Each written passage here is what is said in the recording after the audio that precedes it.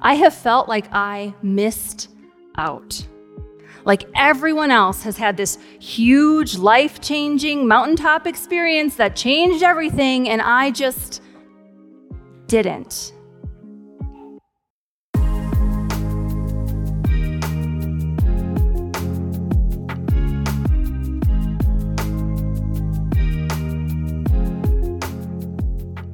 A few weeks ago, I was trying to talk to my spouse about this particular Sunday and had one of those moments, you know the one I mean, where you absolutely know the word you are trying to say, but it does not come.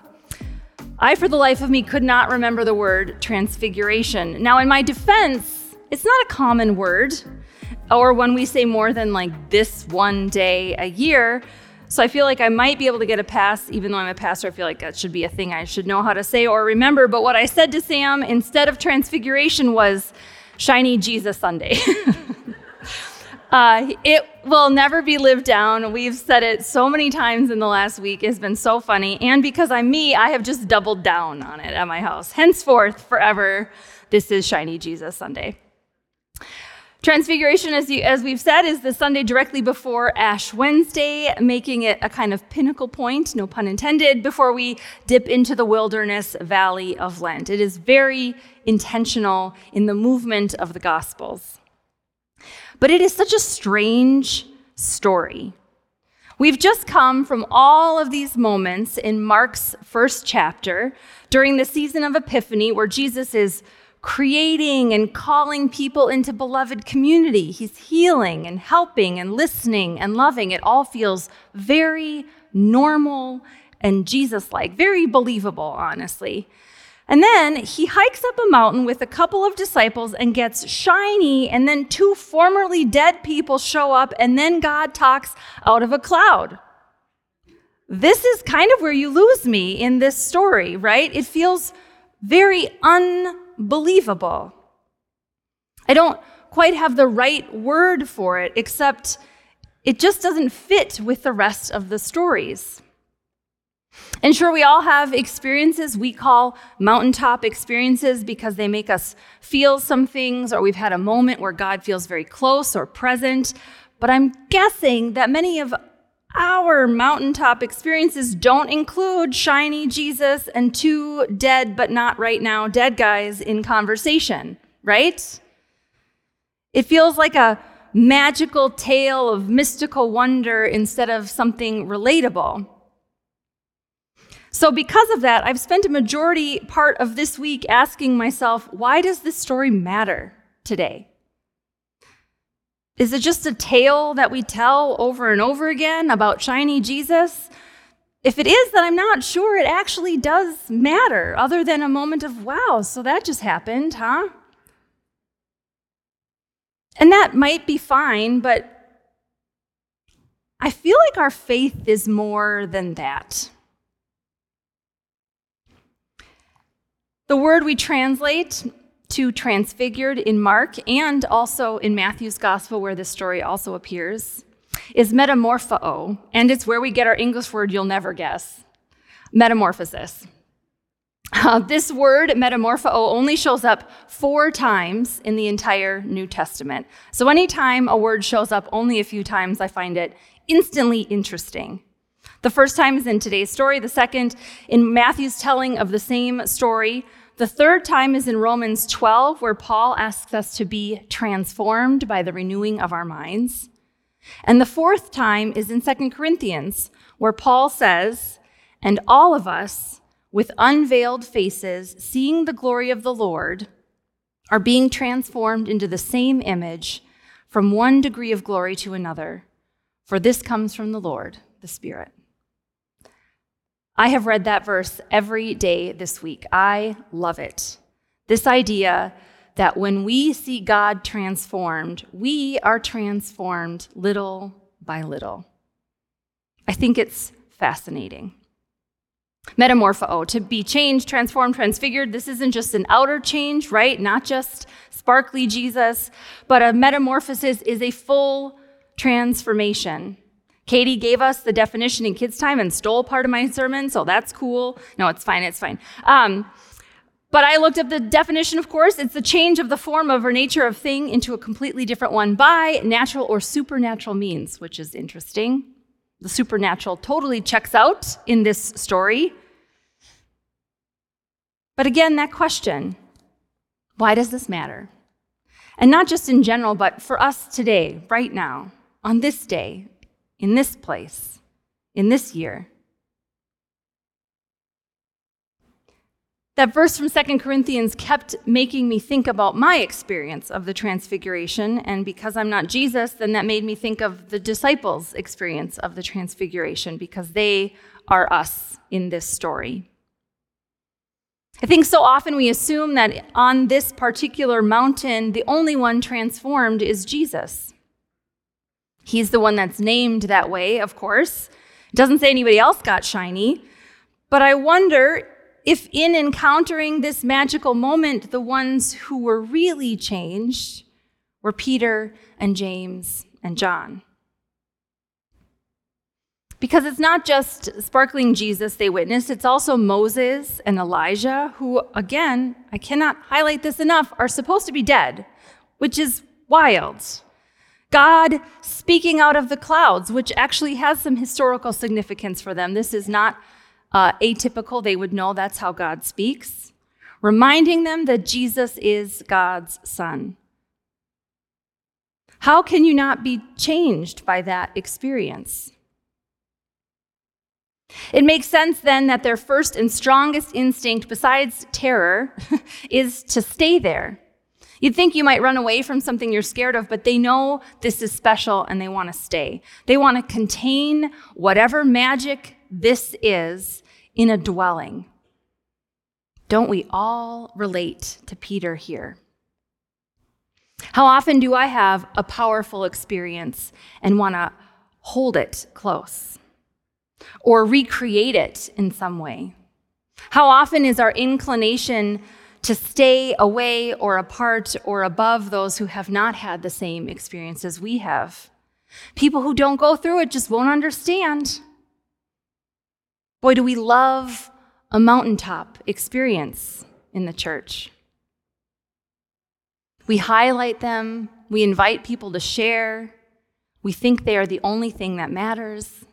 We long for these moments that change us, that do something to us. So I fully understand the inclination of Peter to want to live there forever. He got what he had been praying for. He wanted it forever. We want that same thing. We want to hang on to the mountaintop high, to hang on to the feeling. And honestly, there's nothing wrong with wanting to have that or to stay there. But when we do, I think we make an assumption that what happens on the mountain is the best there is. This is the best of faith you can get. I think a lot of us have been taught, either intentionally or not, that the mountaintop experience is the end goal. That our faith doesn't count or isn't real unless we've had a moment up there with shiny Jesus. We have heard in this place, but some of you at camp or in other areas on the internet or in other worship services, you've heard beautiful testimonies from people who have been through some stuff and had a moment just like that, that moment where God was near or where something mystical and transformational and unexplainable happened. If that's you, if you've had one of those moments, that is so awesome. I hope you never forget that feeling. I hope it stays with you forever. But if this isn't true for you, if you haven't had a moment in your life where God felt especially close or particularly shiny, then I hope you will join me in remembering with no small amount of relief that of the 12 disciples, 9 did not have the mountaintop moment. 9. A majority. Can you imagine with me for a minute what it was like to be the other 9 disciples? Just picture that first moment after they all come back down and arrive to their house or camp or wherever they were staying. Hey guys, how was your hike? It was good. Yeah, totally normal hike. Nothing crazy happened, right, Peter? Nothing crazy happened. Just a regular, normal hike. It was good. Yeah. It's hilarious to me. And no matter what Jesus told Peter, James, and John, we know enough about these guys and their fumbling through faith to know there is zero chance they kept quiet about it. Zero. I mean, would you? I would definitely not. I'd come home and be like, you guys will never believe what just happened, even though Jesus is like, just don't tell anybody. So why were there only 3 disciples up there? Did everyone else choose not to go on the hike that day? Did they do that hike yesterday and just decided, you know what, I'm good, I'm going to sit this one out, I'm going to stay home? Were they not invited? That sucks. Were they doing something else? It just doesn't seem fair that they missed out. Just like I have felt like Peter, longing to stay in a place where God felt closest, I have also felt like those other 9 disciples.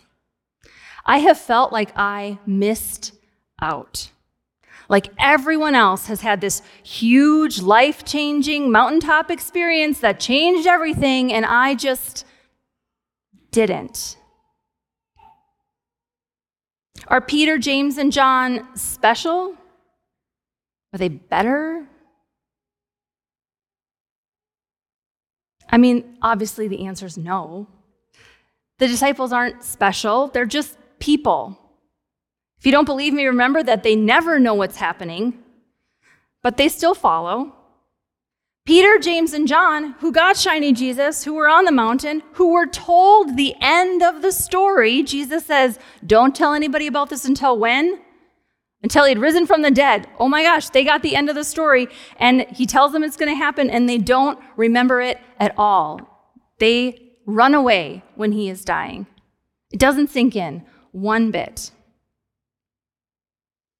Everyone, those who were on the mountain, those who were not, kept messing up, saying the wrong thing, doing the wrong thing, getting caught up in fights about who Jesus loved most or who's in the running for number 1 disciple. They run and hide and question and doubt and deny, and still it doesn't change a single thing about the outcome of this story. I find this wildly reassuring. And it leads me to one point, which is that this story is not actually about the mountaintop at all. Because if it were, then wouldn't everybody be up there? If it were the point, why leave people behind? Why leave the moment for a select few who didn't even understand it while it was happening?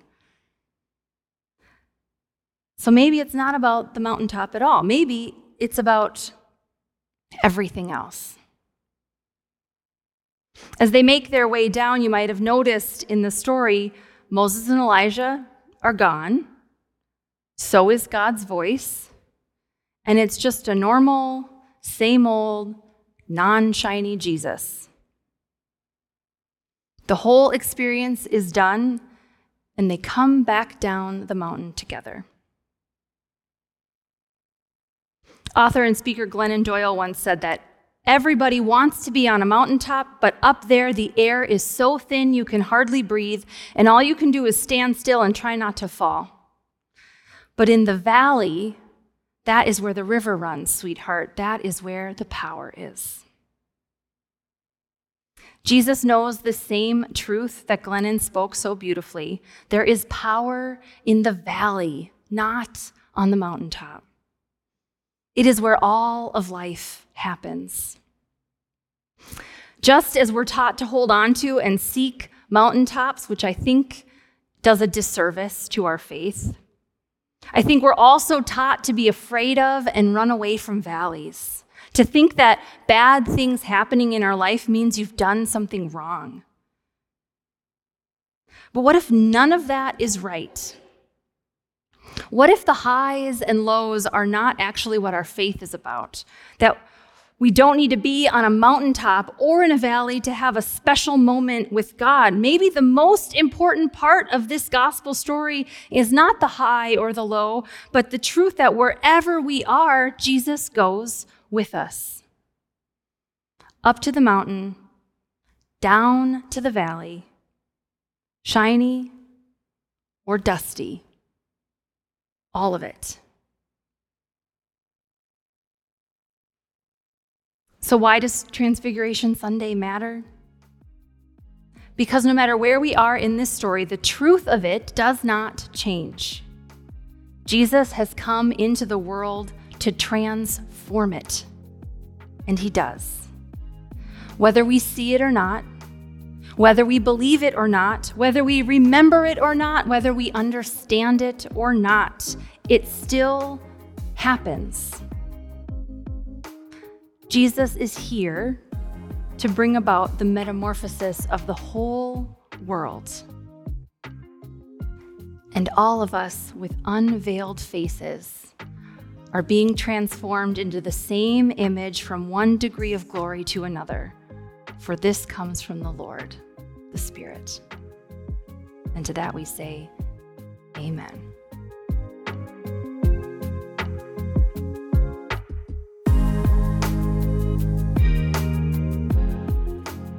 So whether you've been on the mountaintop or in the valley, whether you find yourself in either one of those places today or somewhere in between the two, know that the good news on this day is not that it's Shiny Jesus Sunday, but that God goes with you wherever you go.